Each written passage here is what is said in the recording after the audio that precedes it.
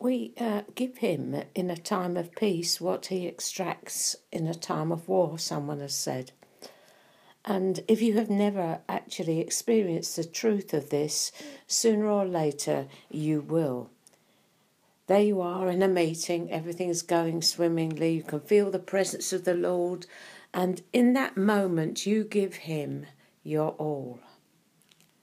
Sometime later, when the heat is on, you don't know which way to turn, and you're feeling like running, he says, "I'll have it now, please."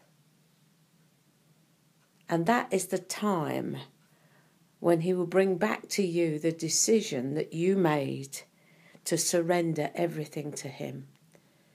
And he, at this point, is serious as a heart attack. He doesn't come now as gentle Jesus, meek and mild, wooing your heart. He says, "I'll have that now. I need you to come behind that decision you made when you were having a warm fuzzy about me." It's a principle with him. He woos you into the place where you can't turn back. You can't go back and you're terrified to go on. But that is the whole of the Christian walk. You can't go back and you're terrified to go on. And you can only go on by leaning on the Beloved. There is no other way than total dependence and obedience.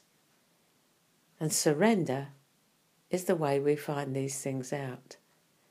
Because he loves to give you an experience of himself.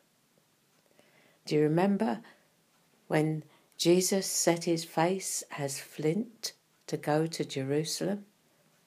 Why did he do that? He had to. He was going to his death and he knew it. And comes the time with us when we're going to our death and we know it. So he extracts from us what we gave him in a time of peace. Because that war on the inside is raging and everything in you wants to show your back and run away. How's it working out for you?